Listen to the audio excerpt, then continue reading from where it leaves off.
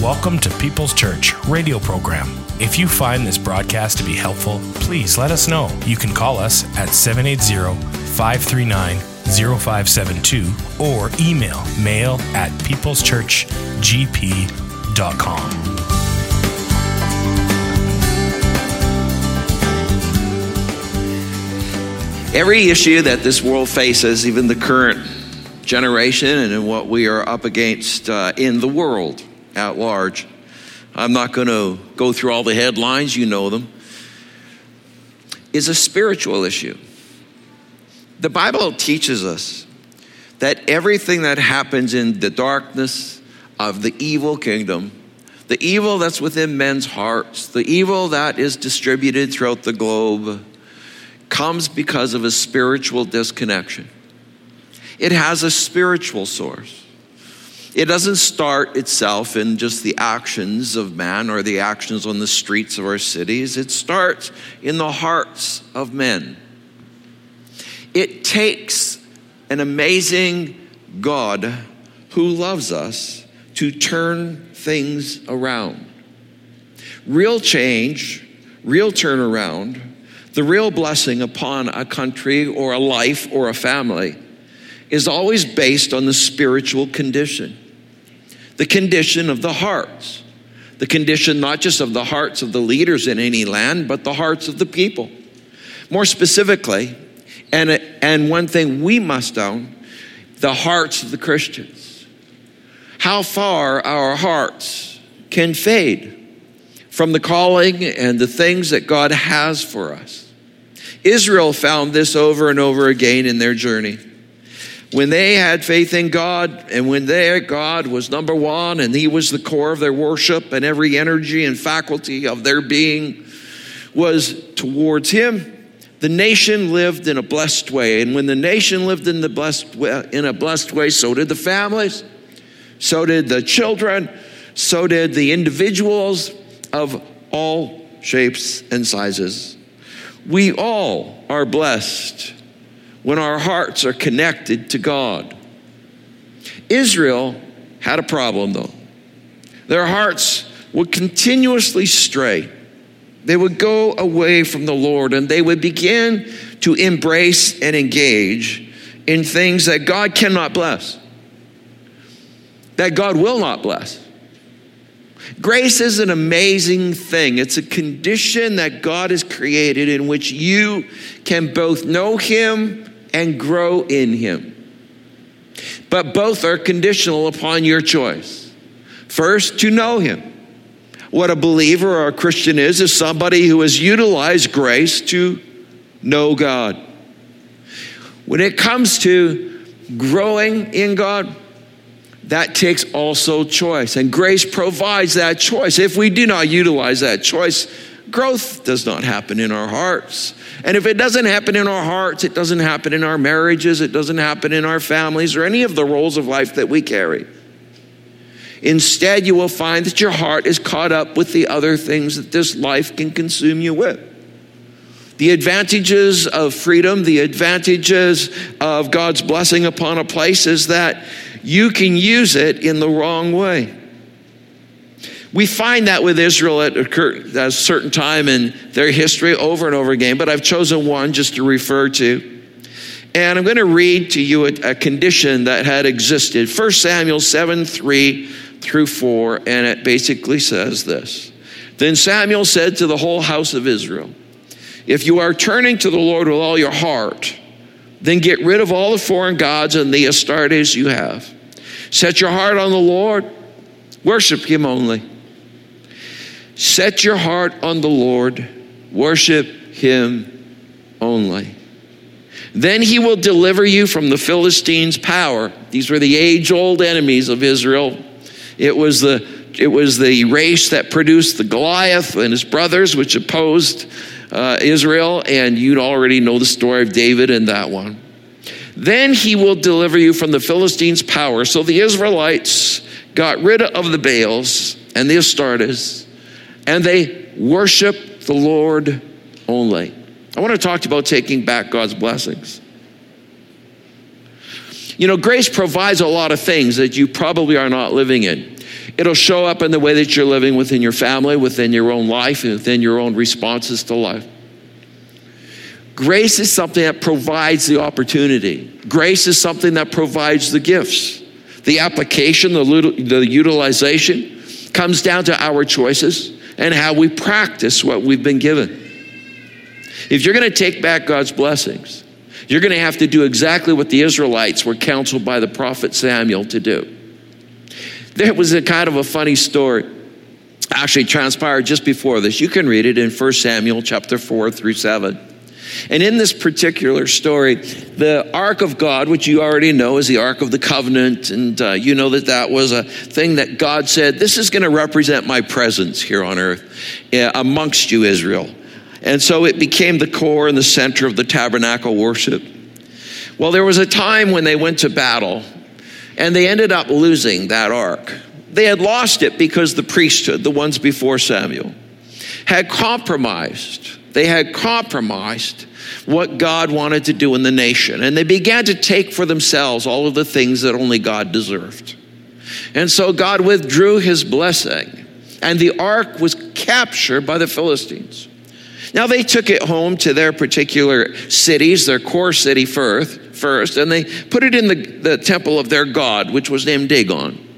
And whenever they would put it within this temple, and then the next morning when they would get up and priests of Dagon would go in there, they would find Dagon on his face broken before the ark.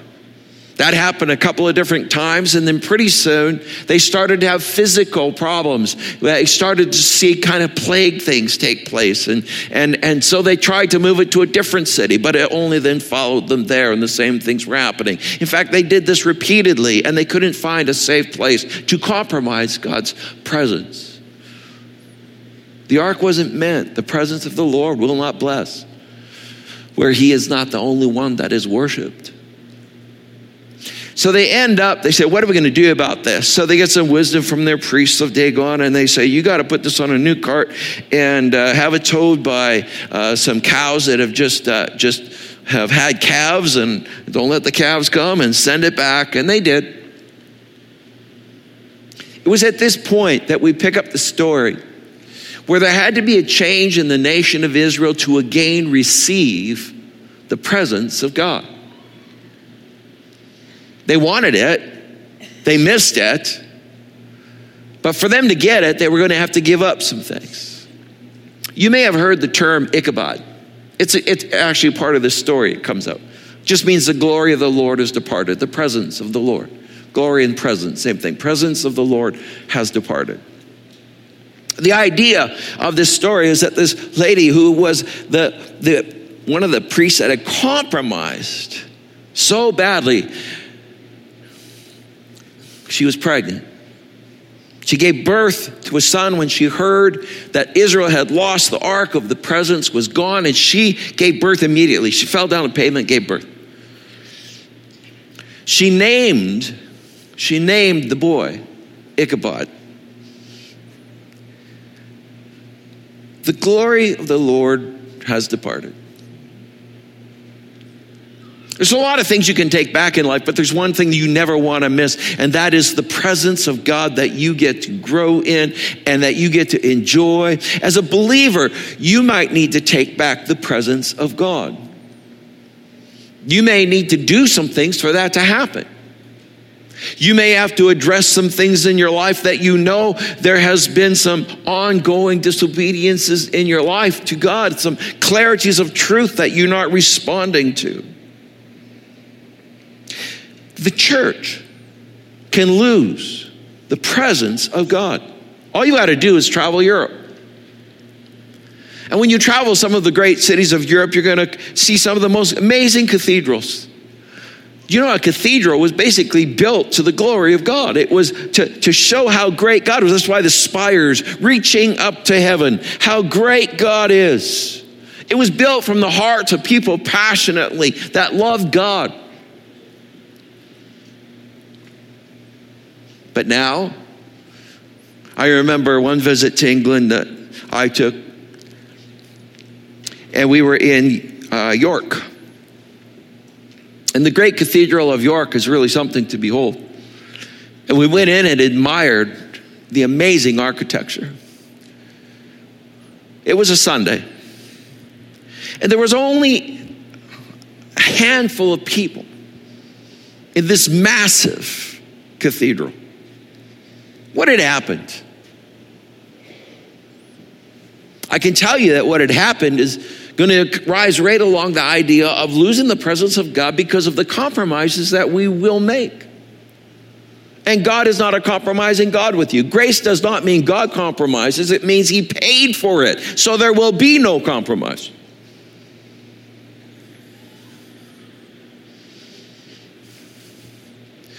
Right next door to it was another church. It was humble. It was sort of meant to be sort of a very small rendition, a simple rendition. It's not the great cathedral, but it sat on the same grounds. And when we walked into that church, it was jammed. People were singing. The preaching of the gospel was going forth. It was quite an amazing, can you just say, contrast? What was, what is. God's always going to move where the hearts are passionately connected to him. God's always going to be with the group who loves him and has put him in his rightful place. God is always going to move with them. When we take a look at not just churches or individuals' lives, but even lands, our great land of Canada, it's not just going through some trauma in the last 3 weeks. It's been going through a compromise for generations. This is where it will lead. It leads to a land that has lost its moorings. It has lost its values. It has lost its place in the world for power, for that which could be really, really good, because it had a way for the spiritual base of issues to be dealt with. This land was established with Christian values, principles, biblical standards. I didn't say it met all of them, but that never did away with them. You won't meet all of God's standards on your own, but you must not put them away from you. But it has continued, so that now standards are not just not being met by us in the perfection, but it is actually where the standards are being put away, that the absolute truths of scriptures that once dominated the raising of children in this land no longer are a part of that education or a part of their formation. No longer is the family held in the regard of what scripture says it is. No longer is a husband or a wife seem to be as encapsulated by the truths and the cost of that kind of relationship, and willing to sacrifice and build and keep their lives growing together. No longer do we find within our land this idea of a humbleness before God, that we in our sin are always going to need the great grace of God, and it's our humility and the humbleness that puts us on our knees. That's what's changed the most. It's always predictable, though. This is the pattern. But you as a Christian, you as a believer in Jesus Christ, are one that not only can break that pattern, but can be a part of returning that pattern to homes, to lives. Now we come to the existence of Christ's church. Christ's church is something that is passed on from generation to generation. It is something that houses the most important purposes of God on this planet. There's really only a couple of things for us to do to take back God's blessing. Two overriding tasks. One, edification. It's an old word, but it's not so old. It just means to make stronger or to strengthen or to lift up, to undergird, another old word, to support, encourage. The Christian church is meant to be that kind of place. But how do we encourage? How do we edify if we do not hold on to the truths that hold us accountable to our actions? How can that which becomes self-centered still remain others-centered? How can we build churches that are gauged only by experience and not with the actions that God is asking for? These are big questions in our day. It's a big question for us as a church, that if we want God's continued blessing, and we do, there needs to be edification, strength building between all.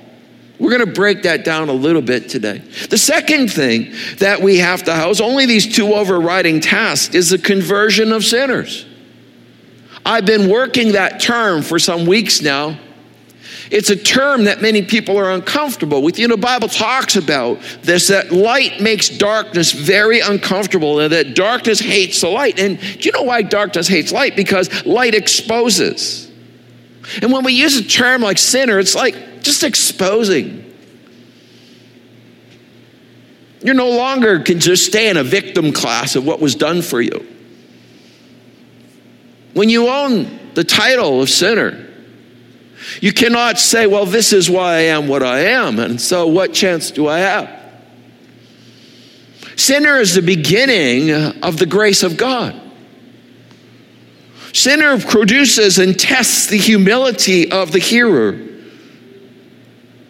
Whether our hearts are ready to receive really truth about ourselves and about God, or whether we want to continue to play the con that somehow we are the gods of our own life and we'll work it out with him later.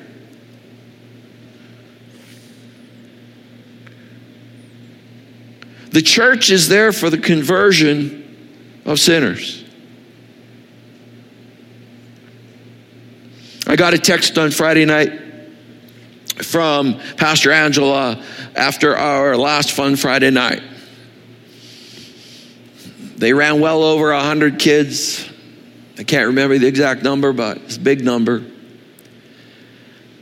They had a bunch of new ones too that night. She always gives me a breakdown.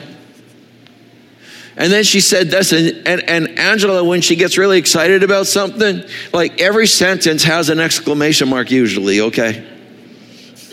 You know what I'm talking, when you get those texts, it's exclamation mark, you know.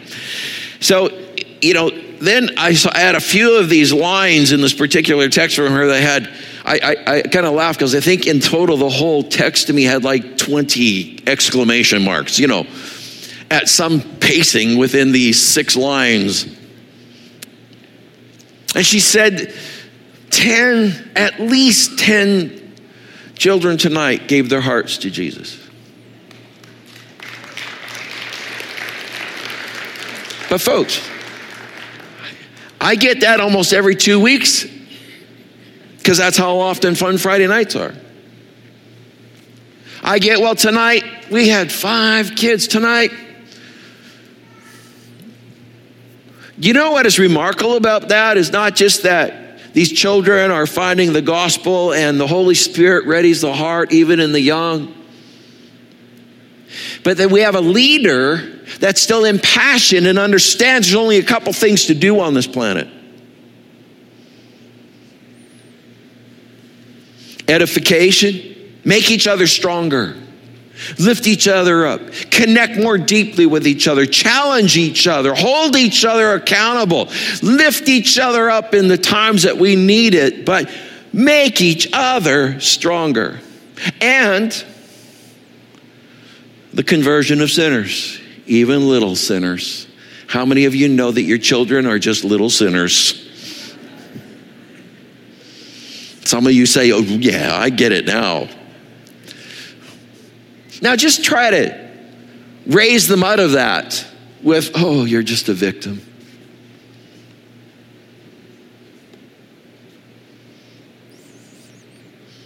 There's no redemption in anything that's not true.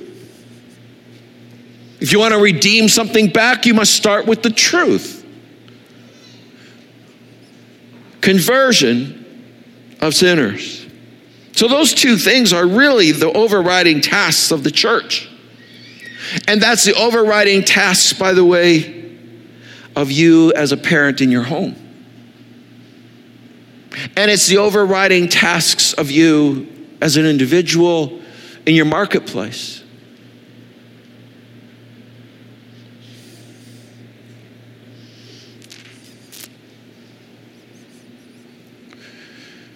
We can at this time just stand and pray for our nation. But you see, what will happen the moment you start to do that is that God is going to say, okay, but the nation I've already have the answer for, but I need laborers. I need individuals. I need Christians, my people. I need them to go and be a part of this work of mine. So I have a little bit of a proposition for you today. One is that you don't just pray for a nation generally, because God wants to say, okay, but let's start with you. And let's start with who you're connected to. And let's start with the connections that are Christian. Are you edifying? Are you edifying in your home? Are you edifying in your place of work? Are you edifying in your church? Are you edifying in the teams that you serve on? Are you edifying? Are you involved in the conversion of sinners? Are you praying? Are you caring? Are you sharing? I'm going to give you some things that God's going to come back and talk to you about if you really want to have God's blessings really powerfully upon your life. There's something where Jesus is talking. He said he was going to bless the preaching of the gospel. Wherever it would happen, he said, blessings will follow that.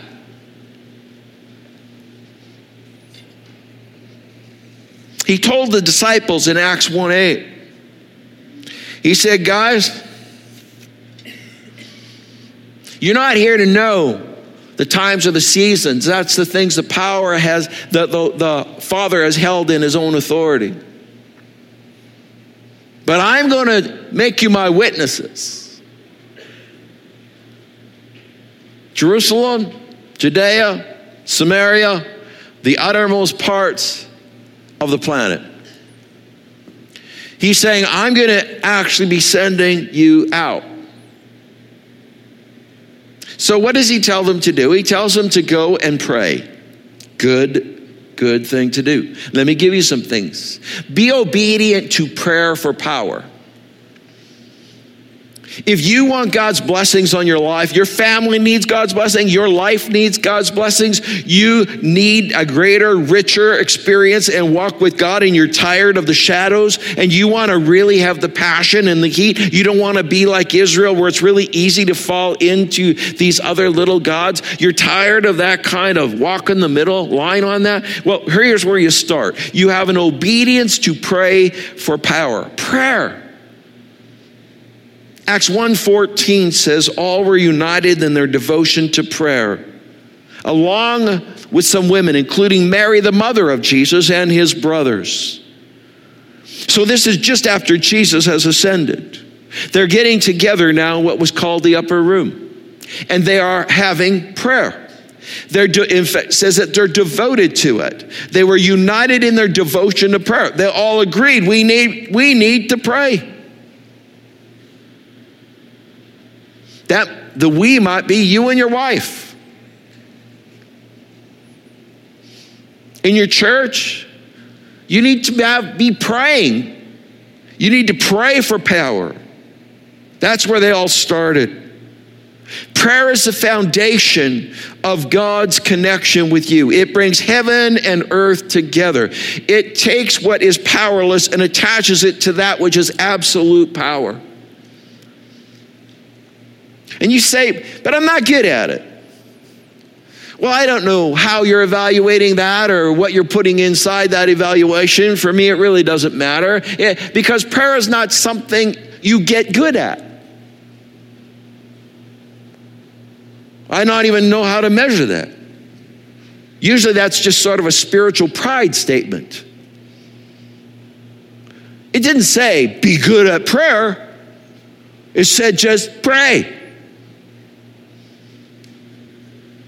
You know, if you're kind of treating it sort of as competitive, lift you up by the bootstraps better than other Christians, your prayers will be totally ineffective anyway.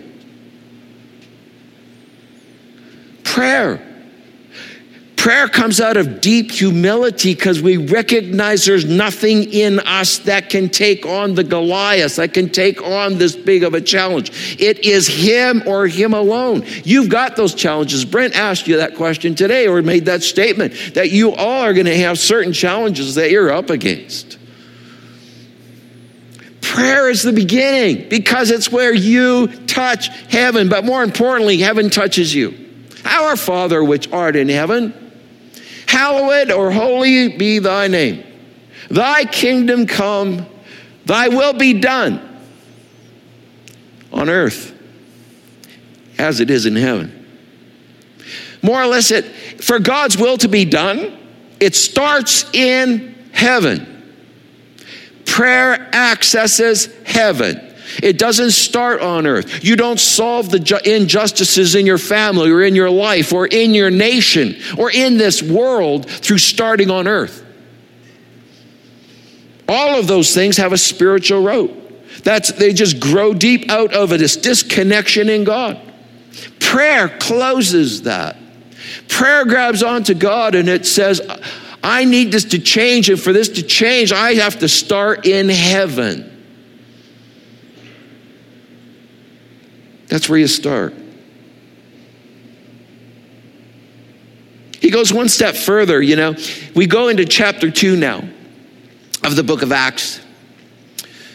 Do you know what the most important holiday is in the Christian calendar or Christian faith? It's Easter. You probably thought it was. If you did, that's correct. It's Easter. It's where Jesus Christ died on the cross for us, paid the penalty for our sins, rose again, and now we have eternal life offered to us simply through faith that grace responds to. It responds to my faith. That's what grace does. The second most important holiday is Christmas, because that's when Jesus Christ came from heaven to save sinners. He arrives on the planet. He leaves heaven because he knows nothing is left on earth to redeem it. It must now come from heaven, and it's him. The third most important celebration, we would say, or a holiday in the Christian calendar is Acts chapter 1 and 2. It's called Pentecost. It just means 50. 50 days after Easter. Pentecost is the birthday of the church. Every year, 50 days post-Easter, is another birthday of the church. So the church begins on this day, in this momentous occasion, when Jesus is left and now his Spirit comes to inhabit his church. It's a corporate experience. In Acts 2:18, we find another key to taking back God's blessings. On the birthday of the church, this message is preached. Even upon my servants, men and women, I will pour out my Spirit in those days, and they will prophesy, which just means to speak God's truth, the gospel. You share the gospel, guess what you're doing? You're prophesying. He's saying, my Spirit's going to come upon you. And it did. But here's the key. He addresses us here, even upon my servants, men and women. Great equalizing phrase. But it also tells us an identifier, a marker that's necessary for God to be fully blessing the church. And to be blessing you. And to be blessing a nation. Servanthood. Just servanthood. I am not here, Lord, to get your power to serve me. I don't draw on these great gifts and talents that you've given me, so in the end, they actually just serve what I want. I am not here to walk any direction I choose. I am here, Lord, to be your servant. And Jesus said, if you want to know who the greatest are in my kingdom, it's the servants. Every Christian is called to be a servant. Everything in this world trains you and teaches you not to. Only serve where it ends up in your advantage. Don't serve where it would be disadvantaged. Don't serve unless if it costs too much. Don't serve.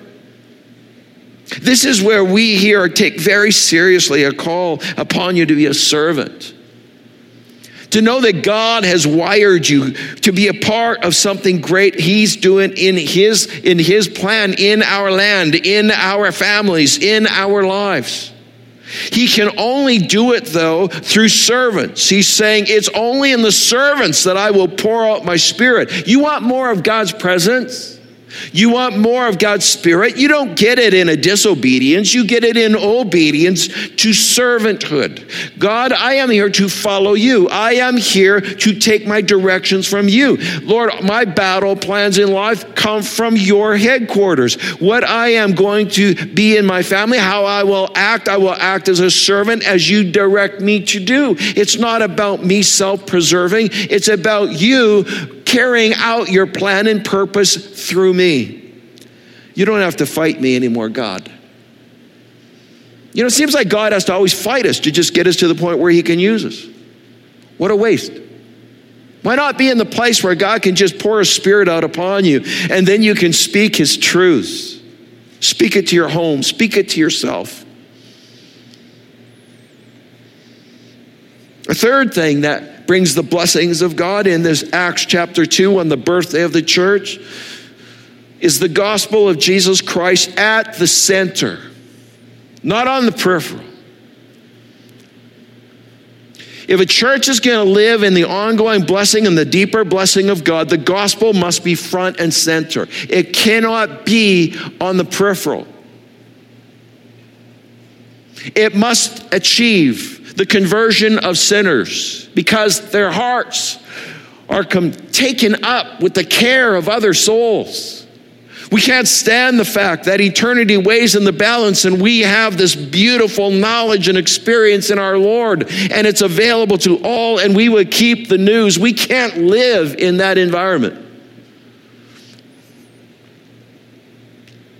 I give you a proposition. Let's have more of God's blessing upon this church because we pray for power, because we present our hearts in servanthood, because we keep the gospel of Jesus Christ at the center.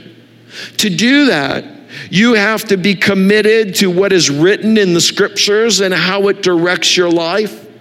That, yes, we are sinners needing the grace of God, and our faith appropriates or makes that grace ours, both for salvation, for eternity, but also for growth now.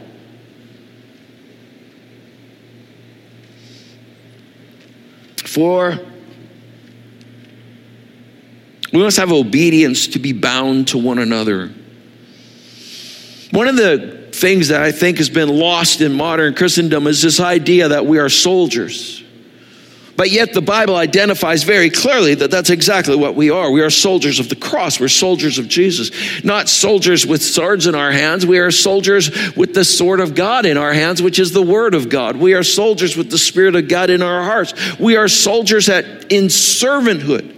are here to love and to win a world that is far from God by edifying each other and keeping each other strong because we stay bound to one another. We don't make our connections all about personality, a likeness, or fits. We do not make our connections with each other about who's got to all come my way. No. We make our connections with each other strong because we know this is our brother, our sister in Christ. This is our fellow soldier. This is a fellow warrior. We are fighting for their family. They're fighting for mine. We're fighting for each other. We're here to stand and encourage each other. We are not here to divorce ourselves from each other. We are here instead to stand and cover each other.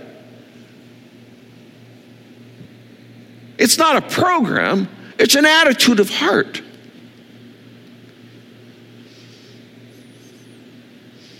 You need to be bound to one another. You share the same faith in the same Lord. Now share the journey. Though your journeys be different, it's important to the other. In Acts 2:42 it says, they spent their time learning from the apostles, and they were like family to each other. They also broke bread and prayed together. I know how uncomfortable it is. I recognize how impossible it seems at times to stay bound to one another. But this is where the servanthood kicks in. This is where what matters is the gospel of Christ at the center, praying for power, being bound to one another in the same fight together. You can't fix people, but you can help people. You cannot make decisions for them, but you can influence them by your life and the wisdom and your love. You can support people. You can't do it all. What people need, it's not even good that you should do it all. It's very important to be bound to them in the fight. Another thing that was a part of this birthday of the church and how we can enjoy the full blessings of God is that there was a joyful worship they had together. Joyful worship together. Marcel spoke about that and using the word gratitude today. Talked about how, it's pretty easy to get into anxiety and worry, and how gratitude is the condition of heart and mind that releases better things.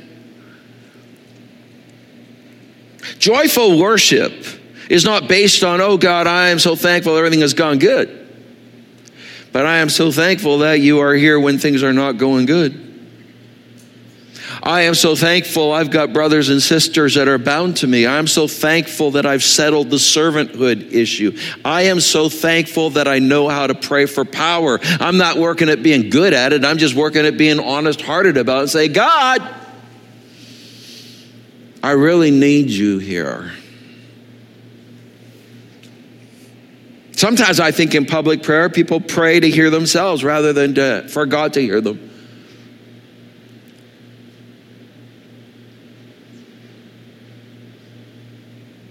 Prayer, servanthood, the gospel of Jesus Christ in the middle of everything. Us bound together. A joyful worship where we are celebrating the Lord. It says in Acts 2:46-47, every day they continued to meet together in the temple courts. They broke bread in their homes and ate together with glad and sincere hearts, praising God and enjoying the favor of all the people. And the Lord added to their number daily those who were being saved. Joyful worship. Man, I love the worship of this church. I love the music. I love the servanthood. I love so much of what I've just talked about. So much of it.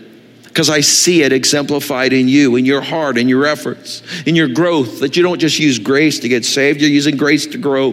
I see it. I see it in so many of you. I see it in many of you that wouldn't even be here today. Maybe you're online or you're just not here this long weekend. Wherever it is, I have seen in this church these principles over and over and over again, but we must never get tired of them. We must never, ever walk away from them, because they are the things that keep God's richest blessing upon us.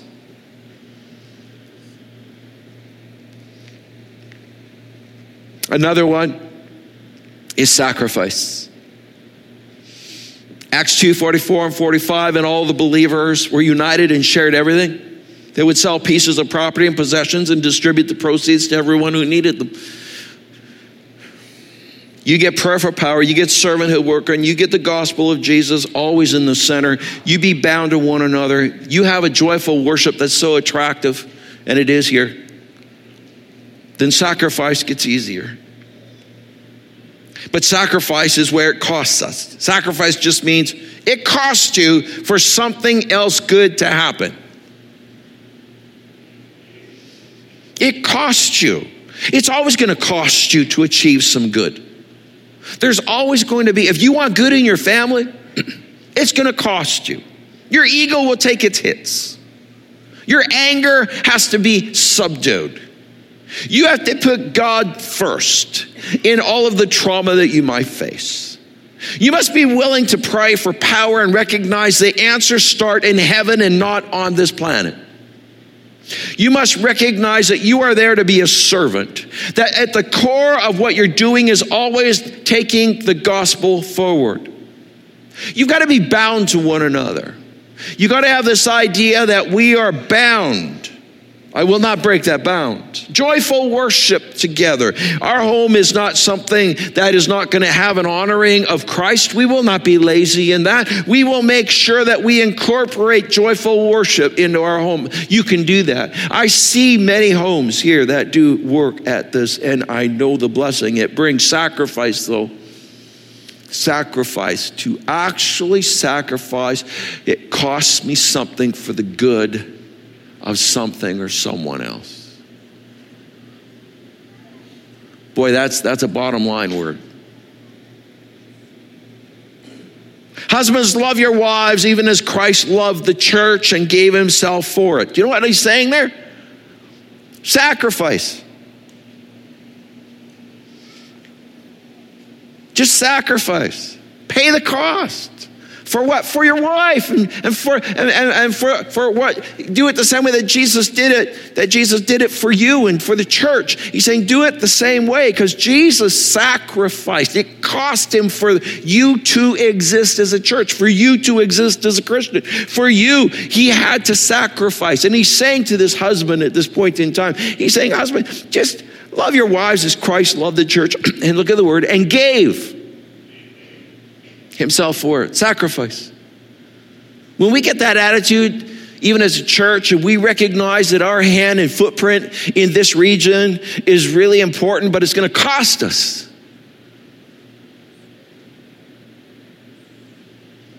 The answers are not political. The answers are not in any of those things at all. The answer is in the heart of God. Its answers is in the heart of people. The answers are found beginning in heaven, and they work their way into the Christian's heart and through the Christian into the hands and feet and the words and the actions in their homes, in their lives, in their churches, in their communities.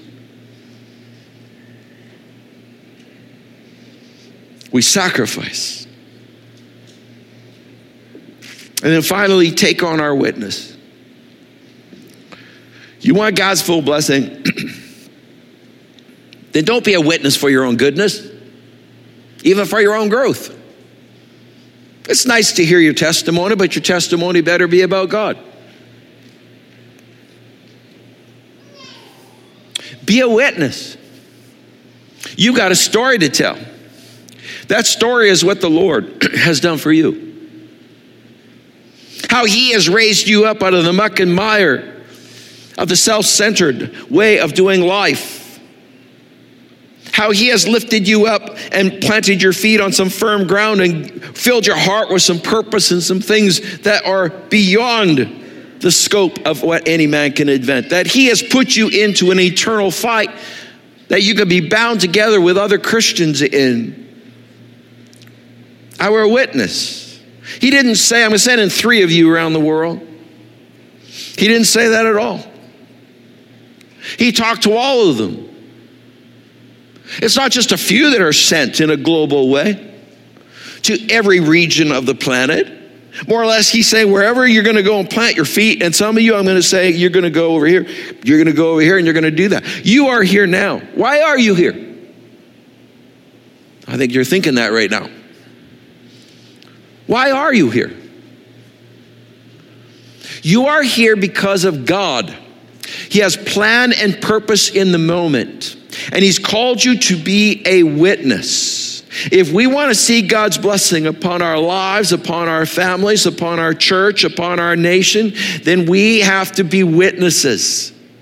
We can't just stand back and declare or pray about a nation that we would like to see, because we have in our hands and we have in our formation the ability to take the liberating message to other hearts. The problem in Canada is very simple. There is not enough people with surrendered hearts to Jesus Christ.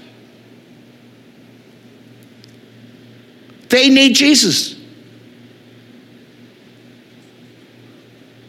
So when we pray and when we look for change, you must come full circle to this final declaration. You are sent. You are here in a purpose. You are here to accomplish some things. Your family, you're there to be a witness. What are you a witness to? You are a witness to the fact that Jesus Christ is the Savior of the world, the Savior of your soul, that He has declared your purpose. He has led you through the years, if you've walked with Him for a long time, and that it's His kingdom that will last and nothing on this planet will last. We are witness to there's one way to heaven, and that is Jesus Christ. There is one person that has come from heaven. That is Jesus Christ. All other religions don't declare somebody came from heaven. We do. Jesus Christ came from heaven so that you and I can be in the end as believers, witnesses to this world of the God who cares and has called each and every man, woman, and child to an eternal family. We are here to share the good news. We are here to love them. We are here to be bound together in that work, to serve for the strength of each other, that we might be strong in the world and in the purpose of God. Acts 1:8. Rather, you will receive power when the Holy Spirit has come upon you. Don't try and do this without the Holy Spirit. That means that everything we just talked about beforehand as a believer, you're doing. You want to be a more powerful witness to your family, your heart goes out. You want to be more powerful, then you pay attention to prayer for power, your servanthood. You pay attention to the gospel at the center of all that you do. You be bound to other Christians. You be bound in your local church. You be bound together. You have a joyful worship together with others, that you are sharing the goodness of God and declaring Him in this world to each other. You have a sacrificial approach to life. If it costs me, it costs me. Big deal. If He gets the glory, if God fills heaven with one more soul, if God takes up one more vacant person because of something in my sacrifice, then all the glory to God. We are here to populate heaven. That's why we take on finally our witness.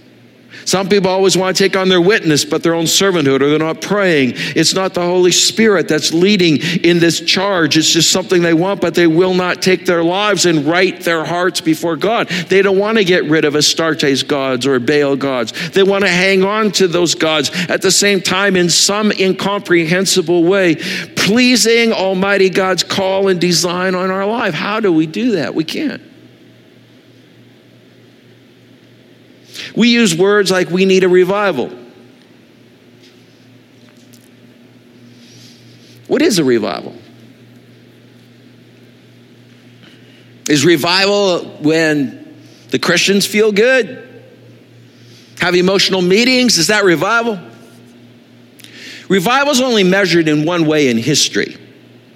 When they record historical revivals, they only do it in one way. Two things. How the church is restored to edification because they live holy lives. Secondly, conversion of sinners. How the world turns to Jesus. Only those two things. That's how you have revival. The measures of revival are a church with the full blessing of God because they're done the things that we've just talked about. This church then is an amazing witness in their region and even globally, touching around the world. Not so hard to do in the digital world, by the way, these days. Or in immigration world where we have a nation now that the world has come to us. Our witness is being effective. There are sinners that are coming to Jesus Christ and they are finding the glorious gospel of Christ which liberates them and heals their life and leads them into a prayerful life for power. Servanthood of Jesus. Serving the gospel and good news of Jesus Christ right at the center of all that they do. They are bound to each other. They are joyfully worshiping their God and they're sacrificing what they need to. All in that produces this amazing witness of the amazing goodness and power and love of God. Yeah, we need a revival.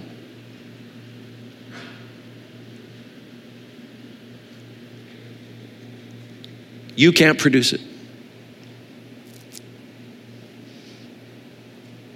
You can't even just call for it.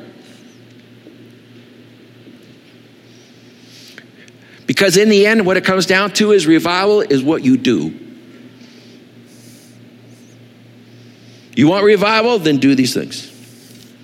You want revival in your family? Do these things. I guarantee you, do these things. Do these things. You'll get revival. Do it in your personal life, you'll get revival. We do it as a church, we'll have revival. I am so proud of this church in a good way. It has done many of these things and continues to do many of these things. And because of that, the fruit continues to build in your life and in the life of others through you. We still got a lot of work to do, so I have a proposition for you.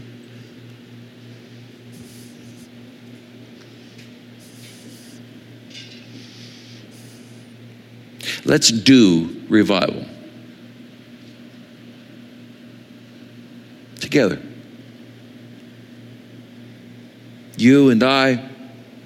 And we just say, God, I'm just going to be on my knees just a little bit more and praying for power. Because I need heaven to change earth here. God, servanthood, I have seen my heart move this way.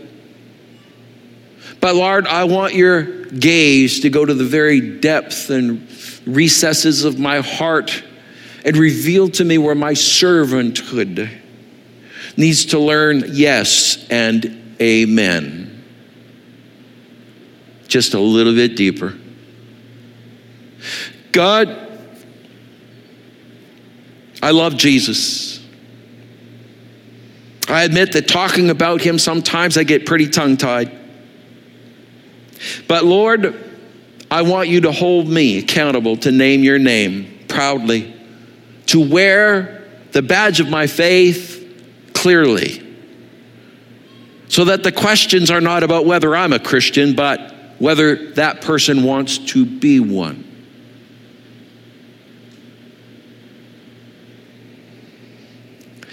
Lord, wherever I am not really bound to others, I do like my comforts. I tend to love my space.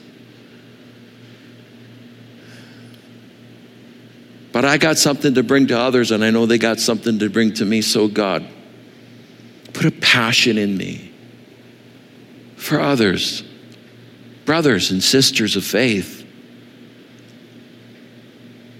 Not just when I'm in crisis, but just the joy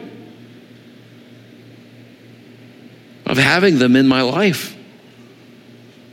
Father, joyful worship with others.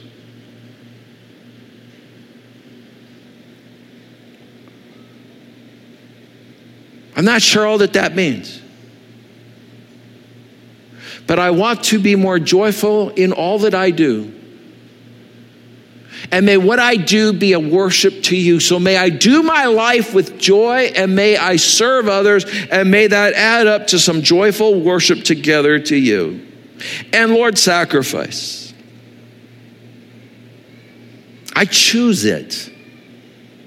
I don't try to avoid it. I don't try to mitigate it, make it easier.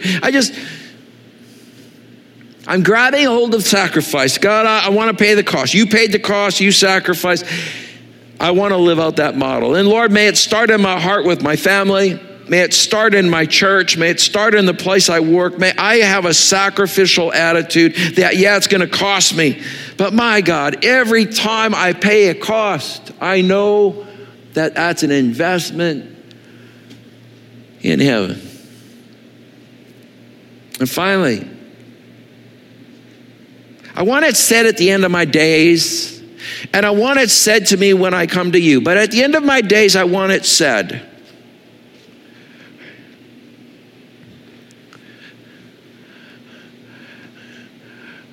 They lived their faith on this earth. They brought a little bit of the will of God into this planet.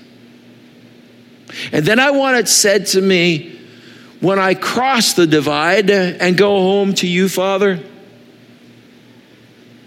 I want to hear the words, well done. Good and faithful servant. Let's stand together.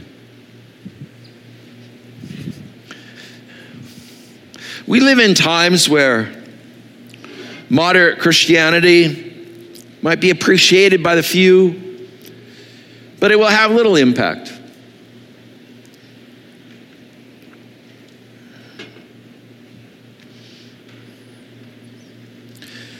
Christianity lived as the first birthday of the church shows us is world changing. It's a change the world. Father, hear our cry and our prayer.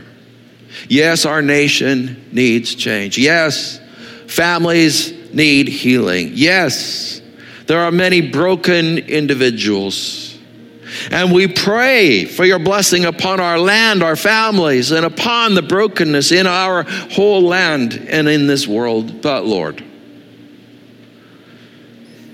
our prayer must first be this. I change that prayer to give me power, Father. I pray for it so that I can go out and I can be a great servant. I can preach and share and live the gospel in the middle. I will be bound and led to each other in deep, deep fellowship. I will have a joyful worship. I will sacrifice and pay the cost. And in the end, you get my witness. You are good, you are true, you are God, you are in charge, and you need to be in charge of my life. And through this, Lord, change the world that I can touch, that you've put me here to touch. In Christ's name we pray, amen.